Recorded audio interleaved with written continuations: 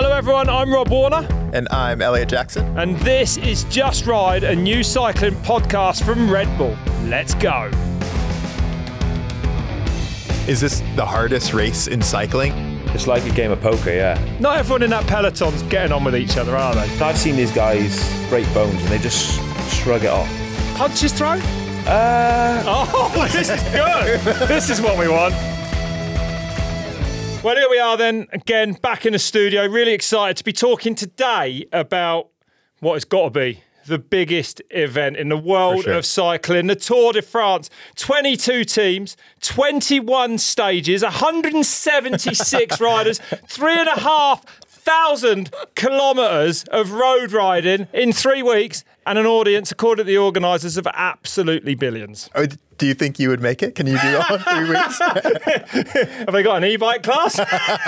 Okay, well, I've been doing a little bit of research. I got some fun questions for you. You wanna do a little bit of a quiz? Good grief, here we go. Yeah? All right, you've sprung this on me. Okay. Rob Warner, come on down, the Just Ride. Okay, I know you're feeling good. Okay, so when was the first edition of the Tour de France held? 1910. Okay, I'm not going to say anything. This is multiple choice, Rob. Okay. You don't have to remember back to your school days, maybe kindergarten, the last time you went to school. All right. A, 1827, B, 1903, C, 1956. There's no 1910. So 1910. I'm going to go 1903. Oh, okay. So you got the first one right. What? Oh, he's off to a flying start. It was 1903. I know my road. You're off to a flying start. You got lucky on the first one. I think I should be asking the questions here. My knowledge is second to none. The race was actually created by newspaper La Auto as a way to boost sales. No, well, is that how it started? Yeah. I wondered that. Like, what genius was like, yeah, let's ride 200 miles a day for 3 weeks. Similar, actually, like the Michelin guide, right? It's because they wanted you to stop and eat at nice places. Yeah, it's these newspapers and stuff like that were innovative. That's mad, isn't it? Back in the day. We'll go to the next question. Okay, so today the riders ride on carbon fiber bikes. They weigh around 7 kg. Wow. How heavy do you think the first ever Tour de France bikes were? 20 kg. I mean, I can. Is it multiple choice again? Still multiple choice. Sorry, yeah. I mean, you're asking a question like it's not multiple choice. Could you say at the end of each question A, B, or C? Okay, yeah, okay. Maybe present me with the questions, the choices. Right. I'm just saying. Okay, not a very good game show host so far. A, 10 kg, B, 29 kg, or C, 18 kg. C, 18 kg. It was 18 kg. Oh my God. 2 out of 2. Okay, the bikes. I should be commentating the Tour de France, man. He's been smurfing us. Okay, so the bikes in 1903 were made of steel, heavy steel and wood. Yeah. I mean, what do you think about going pinned down a downhill on a wooden bike? Not keen. Yeah, sure. No, I mean, I'd have to check sort of wood. Oak is obviously going to be a lot stronger than balsa. Okay, I feel like you're going to do good on this next question. In the early years of the race, blatant cheating was a huge part of the battle. How do you think Hippolyte Aucouturier tried to get an advantage over his competitors in 1904, second year of the Tour? Oh, God. Oh, wait, sorry. Okay, so here we go. You've done it again. Okay, yeah. Well, not a mind reader. Yeah, okay. So A, he held a piece of cork in his mouth attached to a piece of string, and a car towed him to the finish. B, that sounds feasible. He took a train to the top of a mountain. Or C, he sabotaged his competitors' drink bottles. Oh, that's cork, good. Train, or drink bottles. Drink bottle. Because it's the most feasible. But right. The train's also good. I feel like you'd see a bloke being towed behind a car. I don't know. You are incorrect. Oh, no! I went 2 out of 3. Not 3 out of 3. He held a piece of cork in his mouth. No, he did not. He almost got away with it, but he nearly beat the race officials who traveled by car. So they knew something wasn't right. So he was corking. That's not true. Yeah, he was corking his mouth. He got a toe. Yeah, but all of those things actually did happen in the early days of the Tour. Yeah, it was a bit gnarly back then. Yeah, well, yeah. Arguably it's a bit gnarly now. It's still gnarly. Okay, so the next question. When is the last time a Frenchman won the Tour de France? Oh, don't tell me. It's going to be for wrong, or it's going to be that. Okay, you want the answers?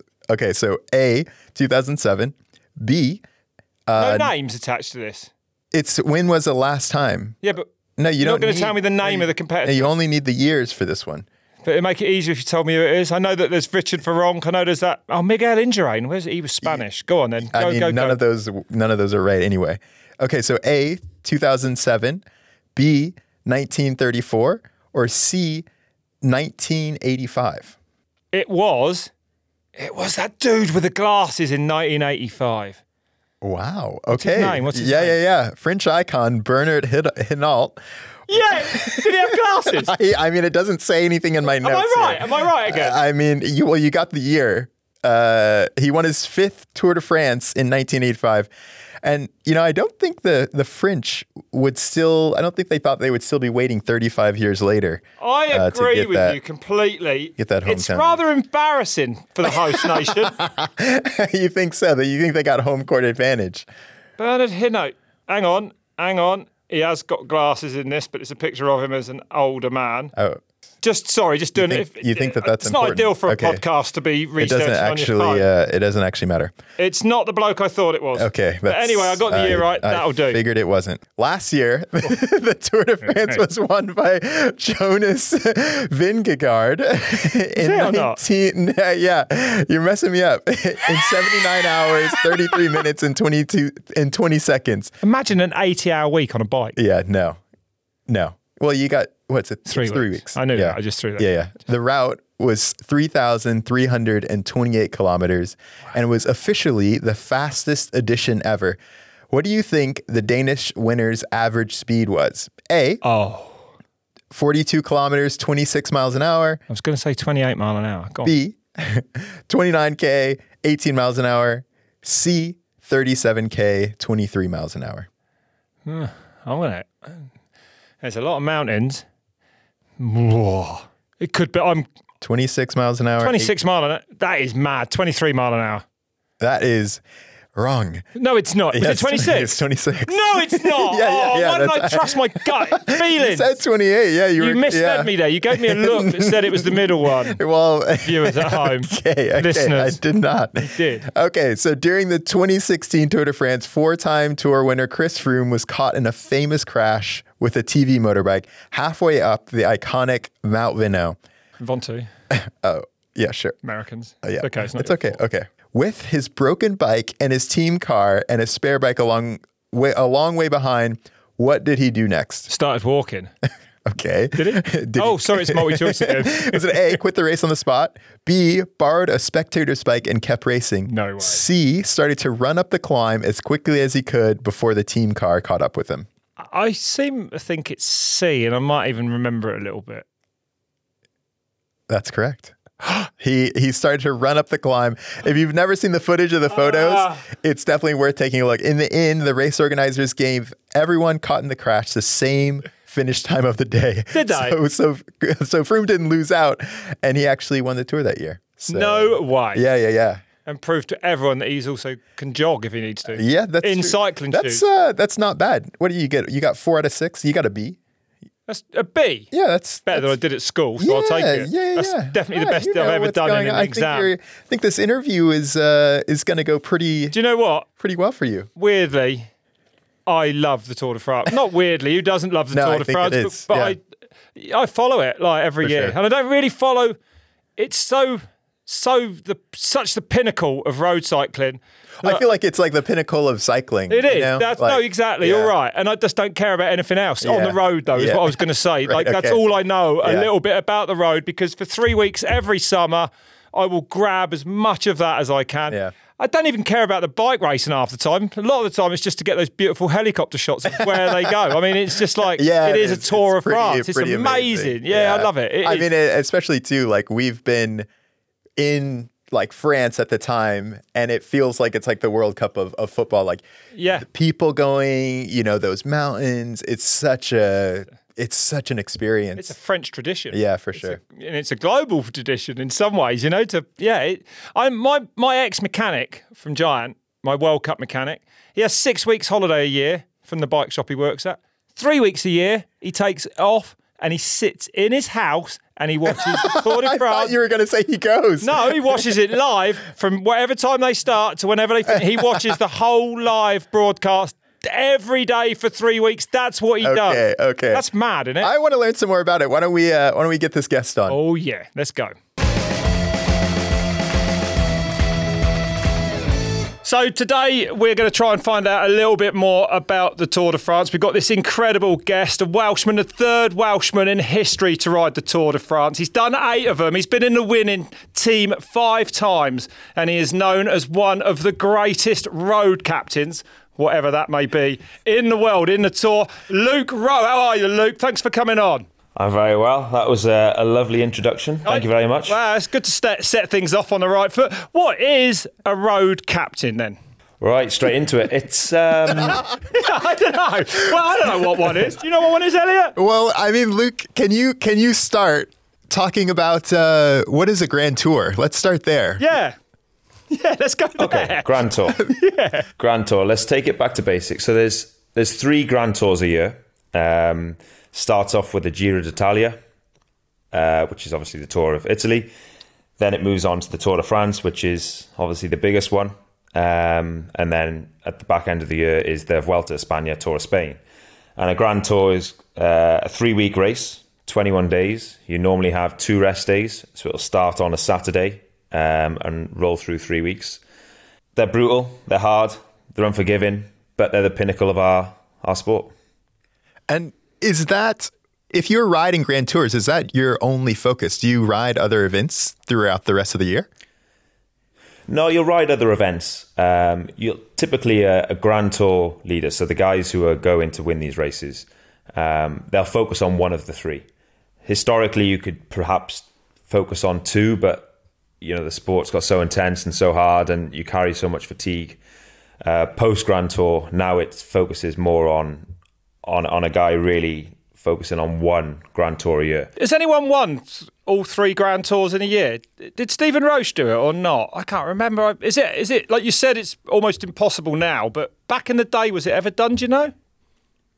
Was it ever done? That's a good question. Look, I stumped him with this one. That's a great question. I know... What is that? What's the horse racing? There's 3 of them, and it's like that. It's like if you win, Seabiscuit won all 3. Seabiscuit. Well, anyway, let's go back to the... I don't know much about horse racing and sea biscuits. I know a lot about biscuits. I know a lot of guys have ridden 3 Grand Tours in a row, and I think most recently, who became famous and almost made a career out of it, is riding back to back, year-on-year Grand Tours with a guy called Adam Hansen, an Australian fella. And don't quote me on this, but I think he did 21 Grand Tours back to back. Wow. So yeah, that's 9 years, isn't it? Almost 10 years worth of Grand Tours. That's and he didn't. crazy. He finished every one. And so now that I kind of have an idea of these 3-week races, tell me what? Hang on. Right, I didn't like to go on Wikipedia during a podcast, but I have. Uh-huh. Yeah, look at this. So far, the triple crown of road cycling in both the narrow and broader definition has been achieved by only 3 cyclists. Eddie Merckx, Stephen Roche, get in there, my road knowledge is full on, and someone whose name I can't really say, Annemiek van Vleuten. Vleuten? Annemiek van Vleuten, female cyclist. It's been done 3 times. That's pretty incredible, huh? And so I guess why is that more impossible now? Because people are just focused on, the Giro or the Tour or something like that. You specialize in one. Before I answer that, I'm also going to confess to just going on Wikipedia. And speak to me, son. You have sinned. Adam Hansen did 20 Grand Tours in a row. Hey, we'd be So I was stuffing one out off. our phones, thank God.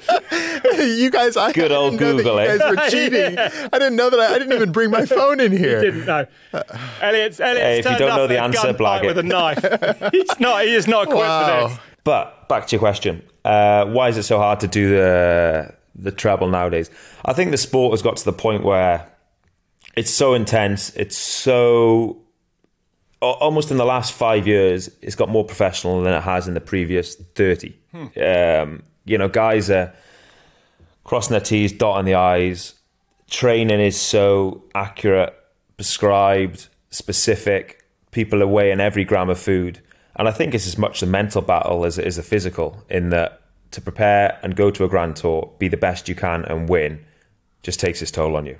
So then to repeat that 2 more times in the season, I mean, I couldn't do it. I think even just to ride 2 or 3 Grand Tours is a massive ask, but then to go and try and win is a whole new game, adds a whole new element. To go and ride, you can have some easier days, you can have some days where you're a bit relaxed, whereas if you're going to go and win the thing, every day you're all guns blazing, 100%, and it's a mental and physical huge demand. When I watch the Tour de France, which I do when I can, like if I'm at home or I'm near a TV, I'll watch the highlights in the evening because it's just amazing. But it must be pretty stressful, mate. And I don't know actually, as we said, what a road captain is. But you have to watch every move of every rider if you're leading, right? You have to cover everything. The stress on the team and that lead rider, it must be pretty intense. Is that something that you are a part of then, trying to sort of help the lead rider, if you like, in your team? Yeah, give us an overview of the roles in a road team. Yeah, because we don't know that, right? Yeah.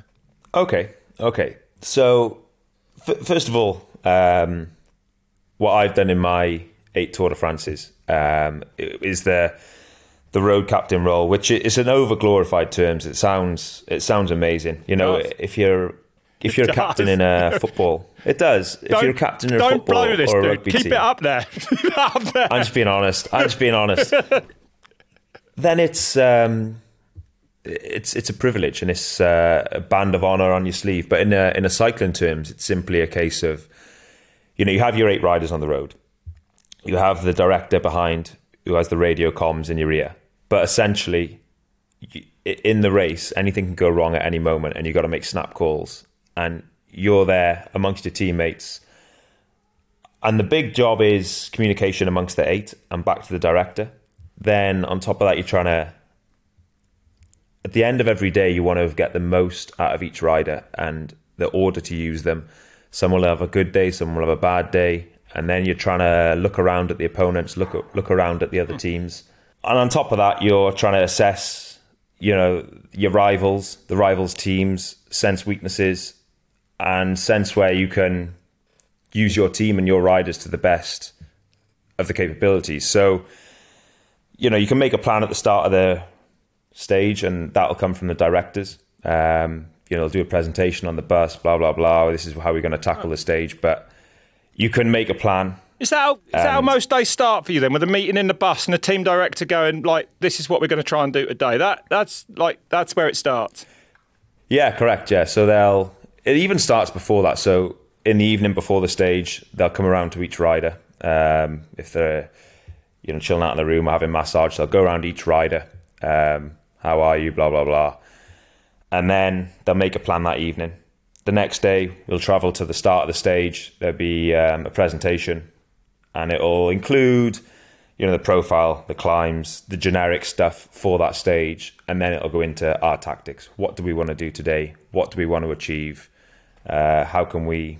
You're trying. At the end of the day, you're trying to preserve yourself and exploit others. And what's the difference between, what makes a road team world class? What separates you guys from everyone else? Okay, the first of all is the obvious one is you need the talent. You need 8 guys who are world class at what they do, and you need, the most important thing is the one leader. The guy who can finish it off. That's the most important thing, and from there you build down. So you have your one leader who's the best in the world and can win the bike race. Then you have 7 supporting riders who are world class as a support rider. And then I think maybe something at a bit of a different angle, which people don't really think about. And when I think back to when we had, huge success in Grand Tours, and like you said on that beautiful introduction, being part of 5 Tour de France victories, what I think about that is how well we got on off the bike. And we had training camps in Tenerife, and if I paint the picture, you're at the top of a volcano. I don't know if you guys have been there, at the top of Mount Tidy. And there's nothing there. There's a hotel on the top of a volcano, and there's nothing else. And you ride your bike, but apart from that, it can be quite boring, quite long afternoons. but we had a right laugh. And these 8 guys that we went to the Tour de France with when we were having this major success they weren't colleagues, they were mates. And we had so much fun off the bike. And I'm 100% sure if you have a team that has fun off the bike and is mates off the bike, that transfers massively to when you get on that start line and you just gel. You're a unit. You're as one. And I used to ride with these guys, and I knew if they were on a good day or a bad day without speaking to them, just sitting behind them and looking at the way they pedal. You know, Ian Stannard, I'd ride with him he's a British guy. I rode several Tour de France with him, and he was a similar type of rider to me on the flat, and we would ride at the front trying to control the brake. And I knew the way his right knee would flick out, how he was going that day. And we would ride for 150k, and we wouldn't even talk. We knew each other that well, and I think that's one factor. Apart from the talent and the superstar within the team, I think it's one factor that can be overshadowed and overlooked a bit, is that cohesion and willingness to ride into a brick wall for each other. And, you know, I guess that's sort of your job then, is kind of to is it then, like you say, you have these tactics set by the director in the bus in the start of the morning and say, you know, rider A, we're going to save you for the last climb. But if you see that he's struggling, then is it then your job to go, right, you're not, you look like you're hurting, we're going to put you, and you switch riders to sort of cover that last climb, for instance? Is it a bit like that, your job, or not? Yeah, partly that. I think there'll be feet, so I'll perhaps talk to that rider, speak to the car, speak to the directors, and we'll come up with a plan. What if someone's hurting? They will tell you. Are the riders honest with you? Like, if you say you hurting, you up for this? Can you cover this breakout? I mean, do they? I mean, your mates, but do they sometimes they don't want to say they're hurting, and then you'll see them, and you'll be like, oh, that was the wrong move. Does that happen a fair bit, or? That's a great question, and I think again that's where if you have a team who are honest, like I said, like these almost dream teams that I was a small part of, that's where you have honesty, no egos. Yeah. Leave your ego at ego at home, mate. I'm not interested, you know? And in them times it was, you know, you'd have some guy who was pulling in the last climb in the final for 3 days in a row, and then the next day he'd go, mate, today it's just not happening. It's just not happening. Right, you get on the radio, okay, so-and-so, he's having a nightmare, he's having a bad day, things aren't going right, switch it up. Yeah. But then you don't want to let on to other teams that he's struggling, so you might try I thought of that, because all the other teams are looking at you like you're looking at them. It's like a game of poker, yeah. And pretty fun, is it, or not? It's fun if you're successful. It's fun if you're successful. You're on the winning. Yeah. What is cool. it like being in the peloton? Like, I mean, on the TV, it just looks like a swarm of people, but there's so much going on. Like, what is happening when you're riding with the team and all the other teams in those big groups? I think there's always something happening, and you look at sometimes I watch a race, and to be honest, if it's far out, I think to myself, this is quite boring.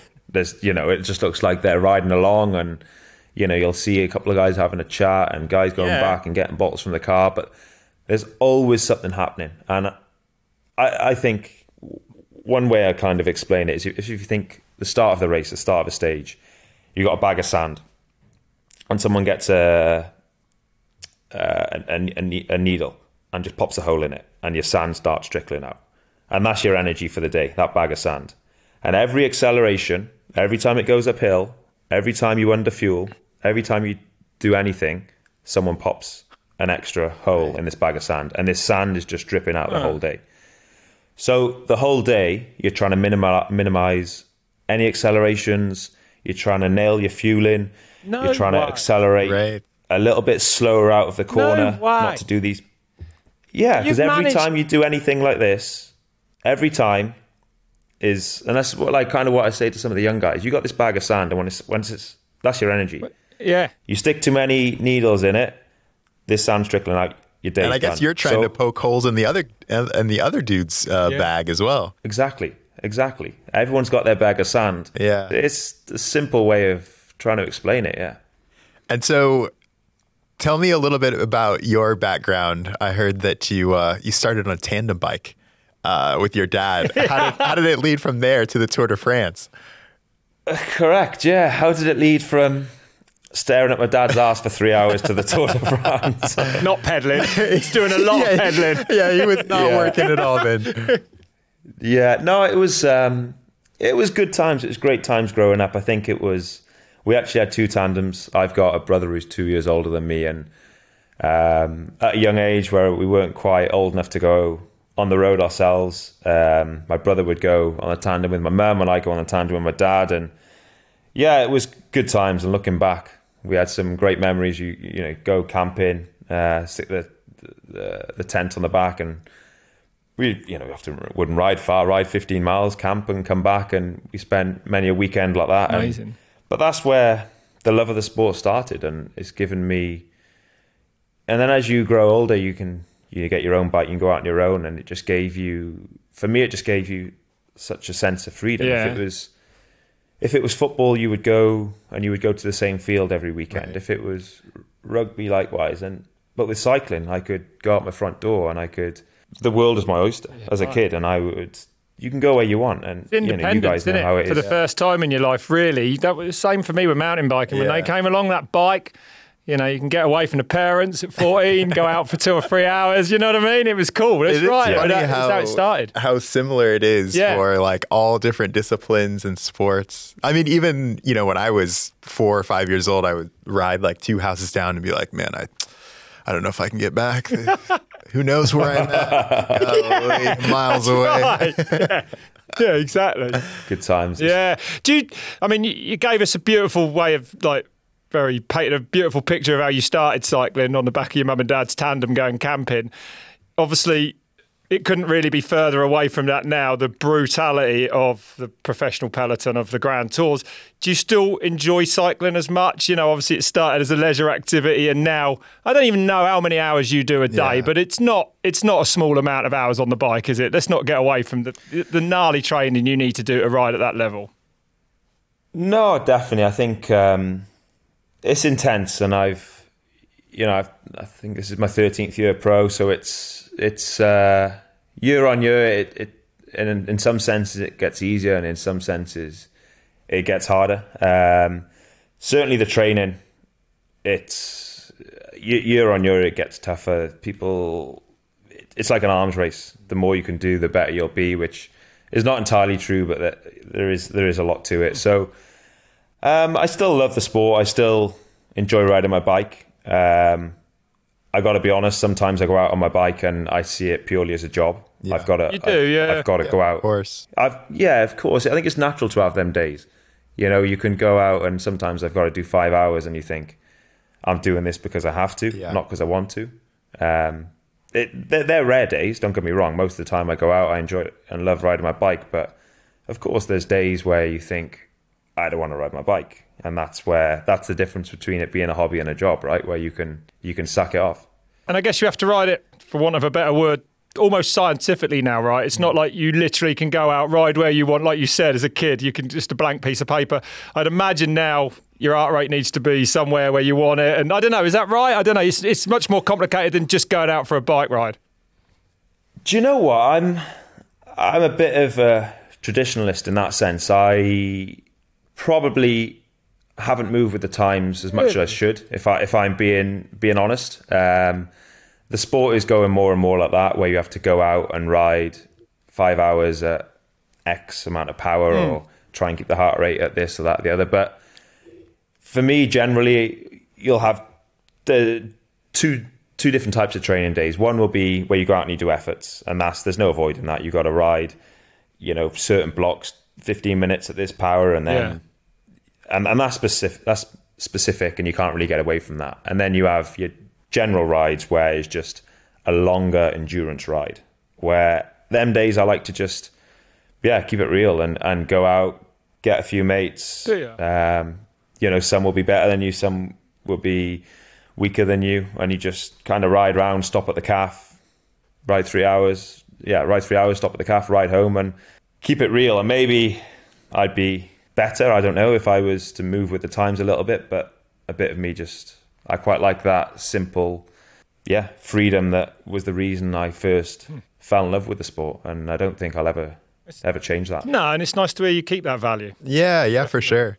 And so talk to me a little bit about what it's like to be in a race for 3 weeks. You know, like how fast you guys used to be in one for 3 minutes. So, you can see where we're coming from. We did downhill, you know what I mean? It couldn't be further away from for sure. Like, what are the fatigue levels like for 3 weeks? Like, I just can't imagine.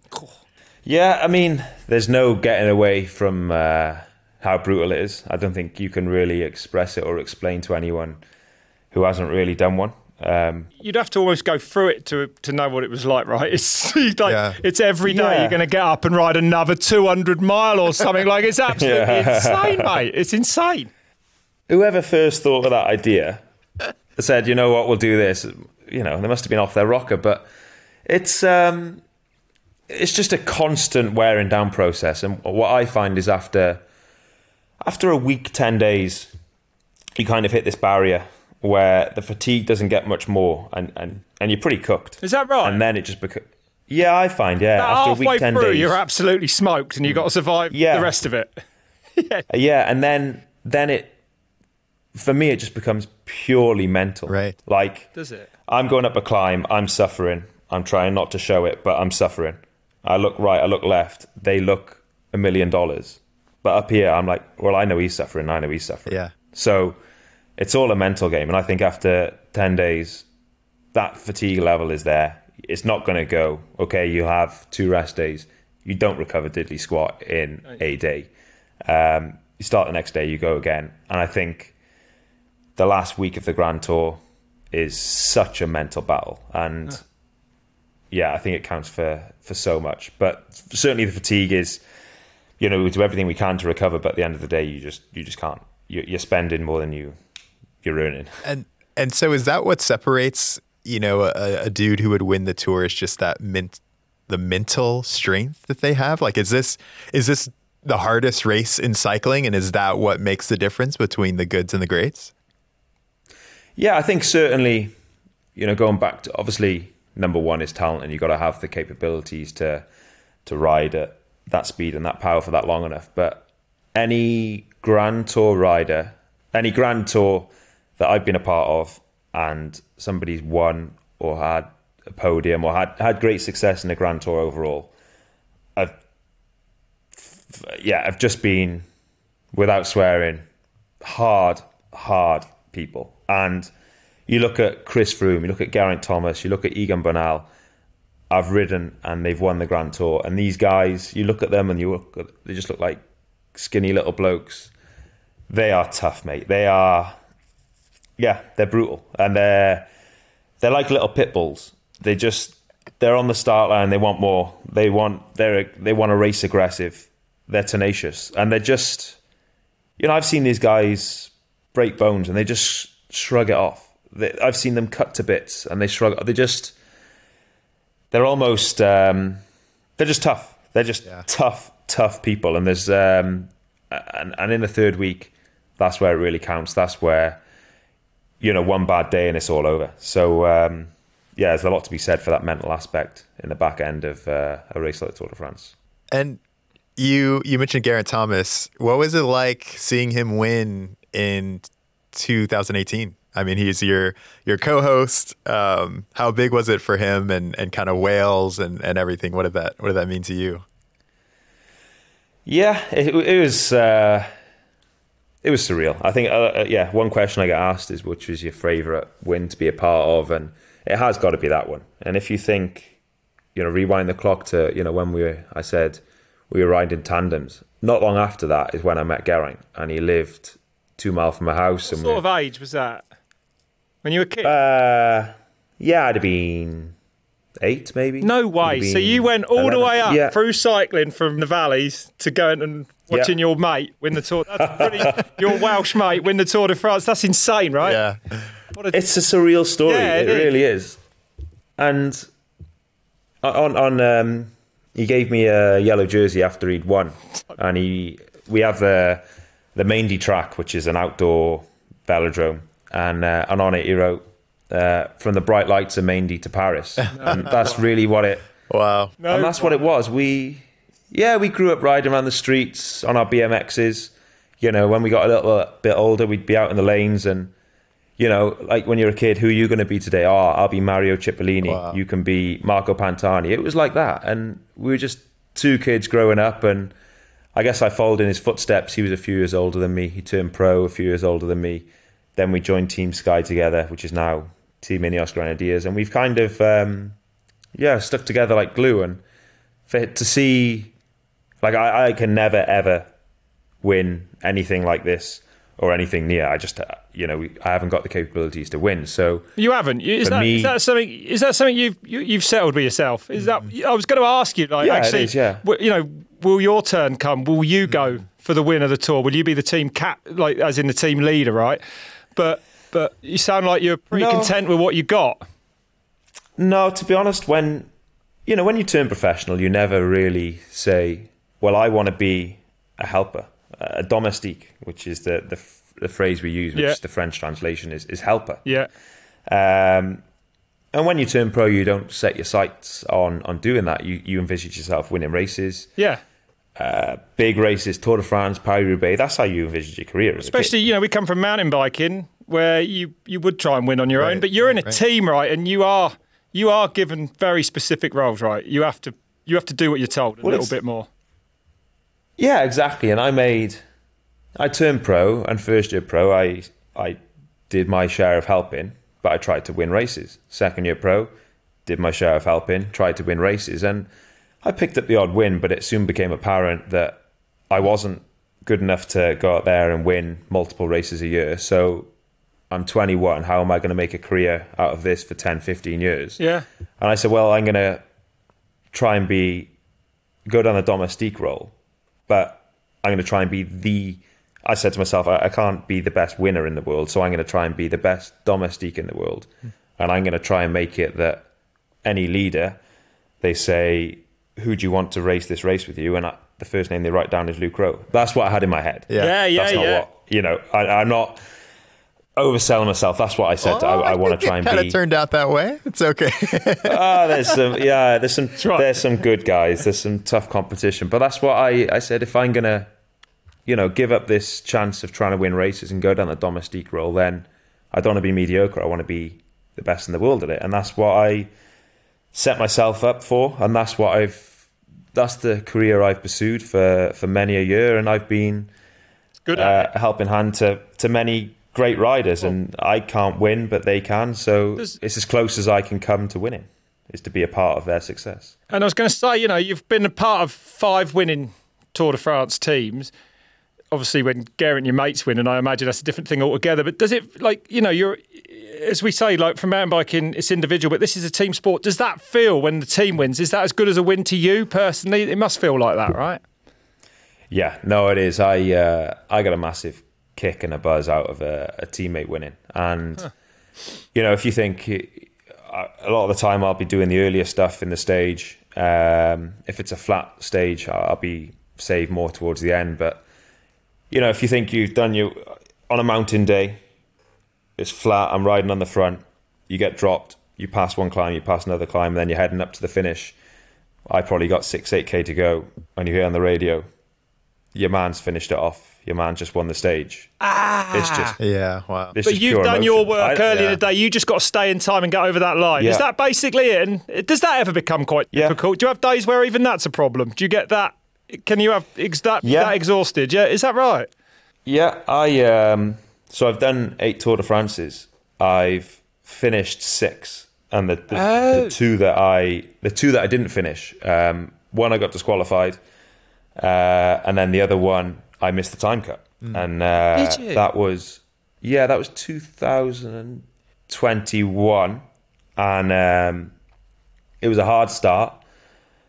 A breakaway went, which we weren't a part of, and then we said, right, we're gonna start riding on the front of the peloton. And on this day, we did 2 laps of Mont Ventoux. So I started riding on the front.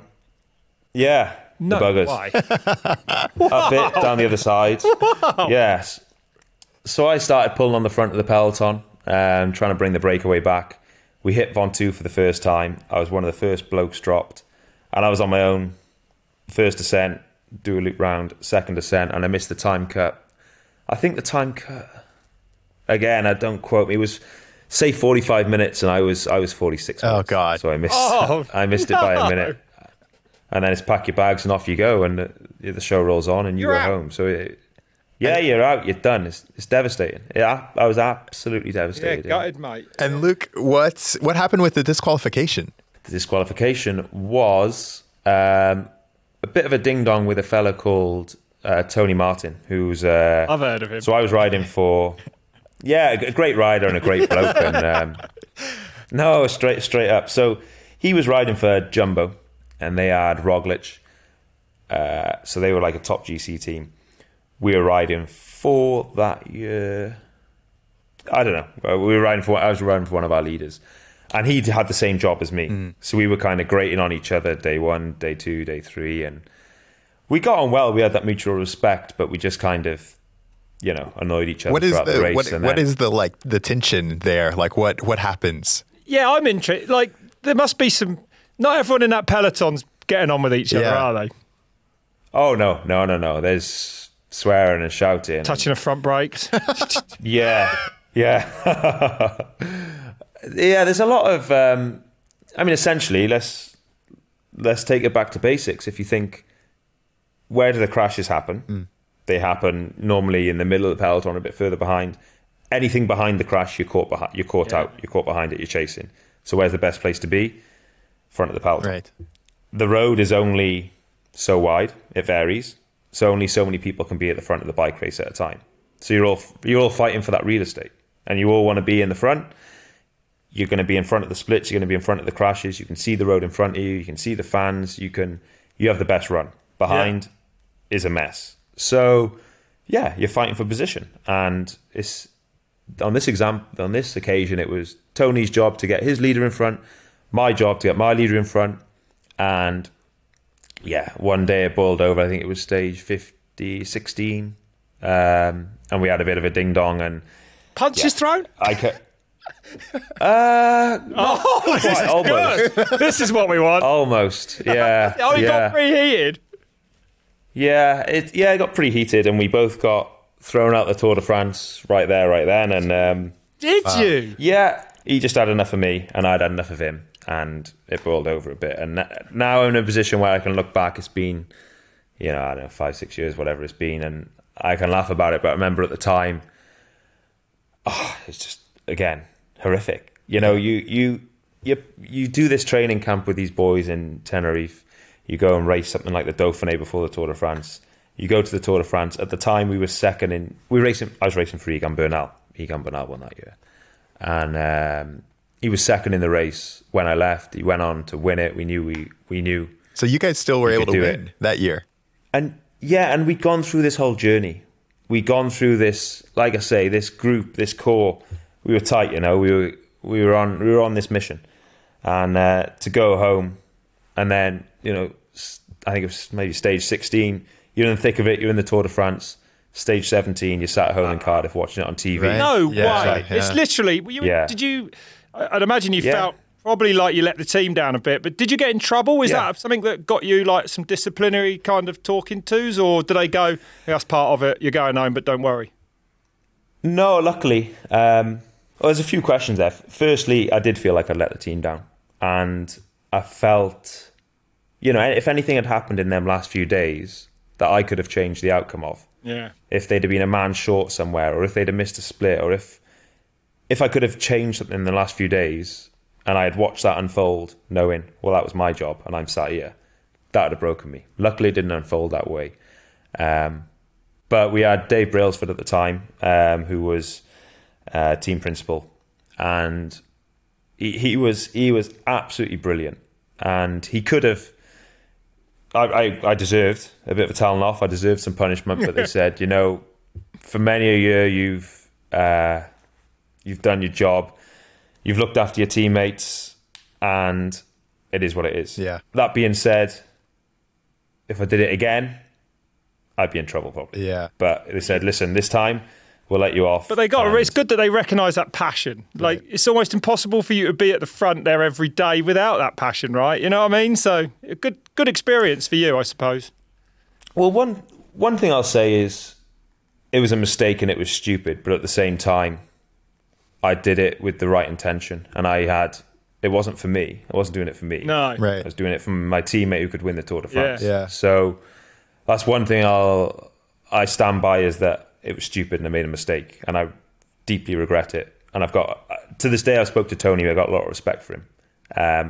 But yeah, it was with the right intentions. And you were saying that Garrett really was kind of influential in helping you put it in perspective. What did he say to you?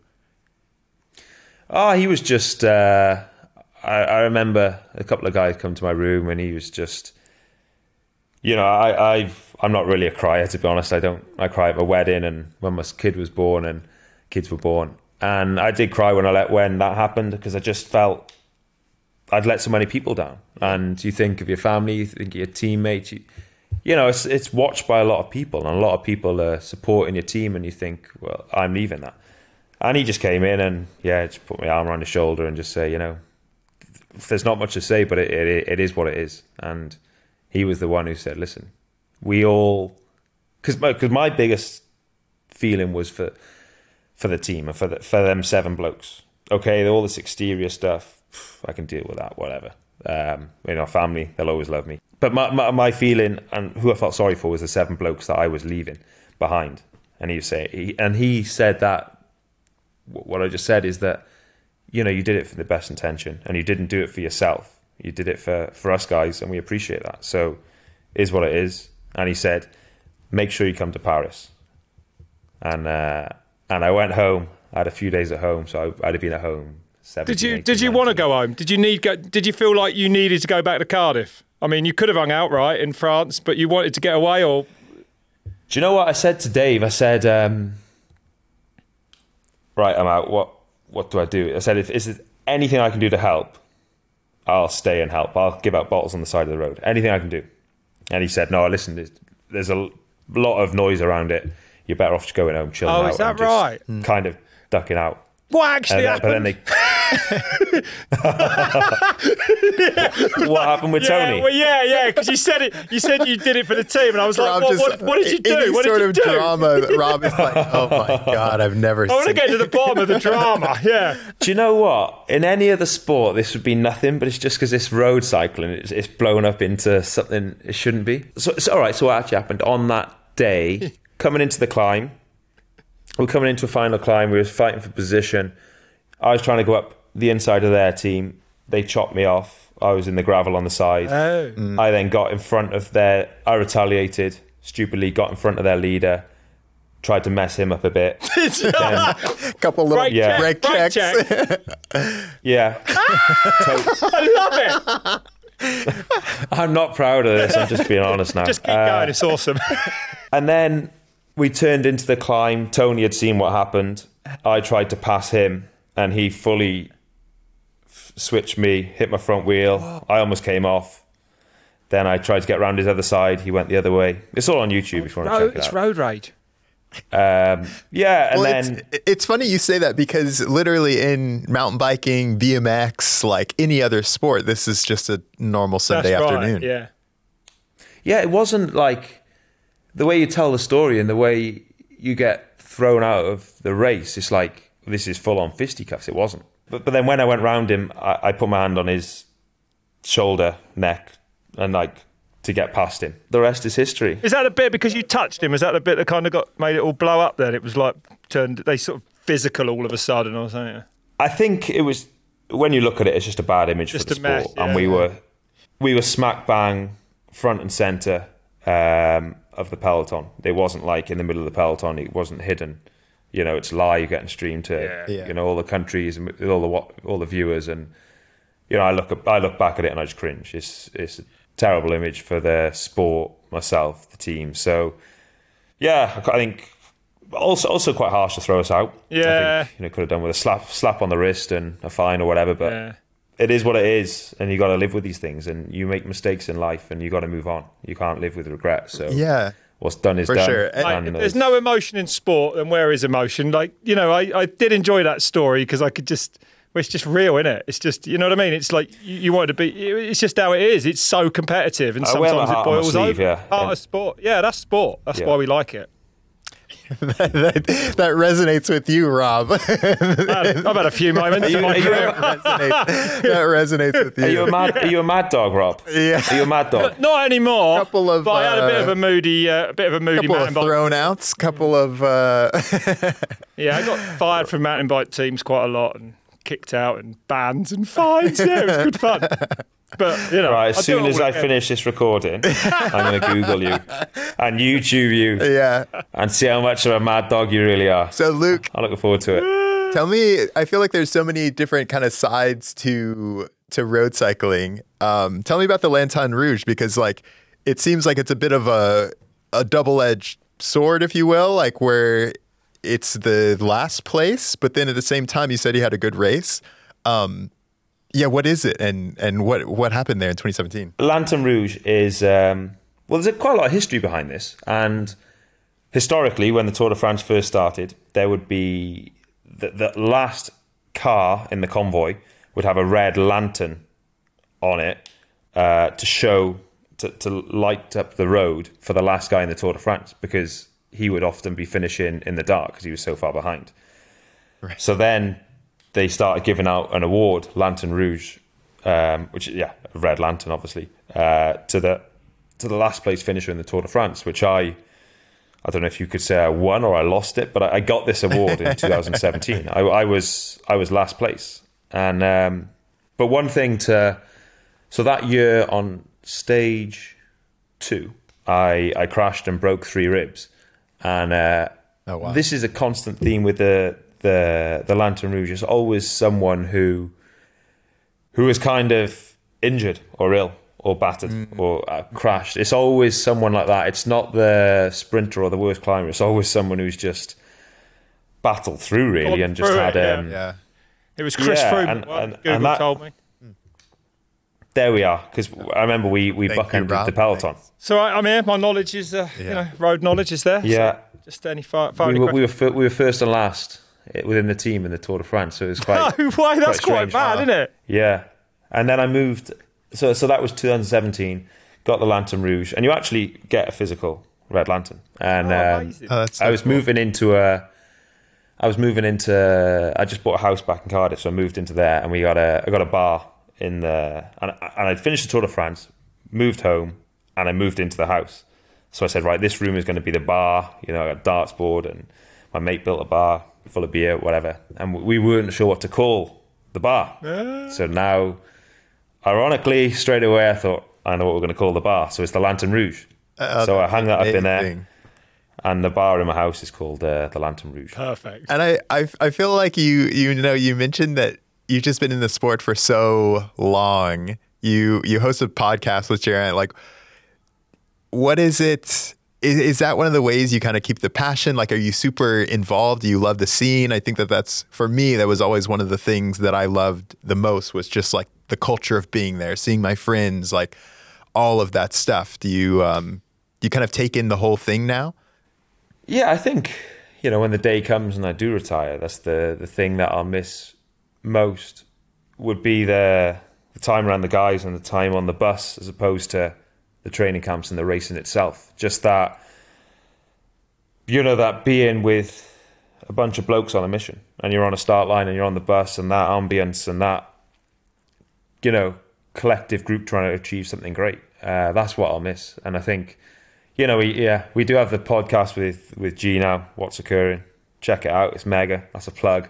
And you got a few more tours than you yet, though, ain't you, Luke? Yeah. Sounding a bit retiree over there, then. I don't know. No, there's still life in me yet, mate. I'm not throwing in the towel. And but I think, at the end of the day, why do we get into the sport? Is because we were fans of the sport. I don't think it ever really changes. No, that's right enough, mate. Yeah, I agree with that. Yeah, I love the history of the sport. Yeah. I still watch other races. I still look up to fellow professionals. Other riders and other teams, and I go, he's mega, he is. I like a lot of respect for him, and probably without realising it, you're fans of people within the peloton that you're racing against. Totally. Yeah, we have that in mountain biking. We commentate on our idols sometimes. Yeah. You know what I mean? Even though we've done it, we've been there as well. And all the history and that. It's what makes a sport, isn't it?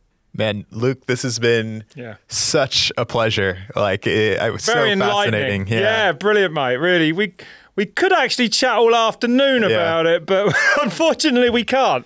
Thank you very much, gentlemen. I think there's a lot of questions I want to ask you as well, but we haven't got all day, have we? I want to get into the nitty gritty of how mad you are. Ask Dave Brailsford, he remembers me. That was strategic by Rob. Oh, really? Yeah, Okay. Dave remembers me. I've met Dave when he was doing mountain biking. I hung out with him a bit. Yeah. There we are. I'll get all the stories. Thanks for explaining some of the stuff we didn't know about the tour to us. And it is just the most phenomenal watch every day. I just can't get over how hard and how gnarly road riders are, from the crashes to the downhills to the physicality of climbing the biggest mountains on planet Earth, man. It is, it's an insane spectacle to watch. Yeah, it's been a pleasure. Thank you for coming on. Thank you very much, guys. Appreciate your time. Thank you. Well, that was incredibly interesting. And I think, I'd never met Luke before. He shatters the illusion of what I think road riders are a little bit. You know what I mean? But probably the maddest thing for me, coming from like we did mountain bike downhill racing, individuals only interested in winning, is that he signed off on that.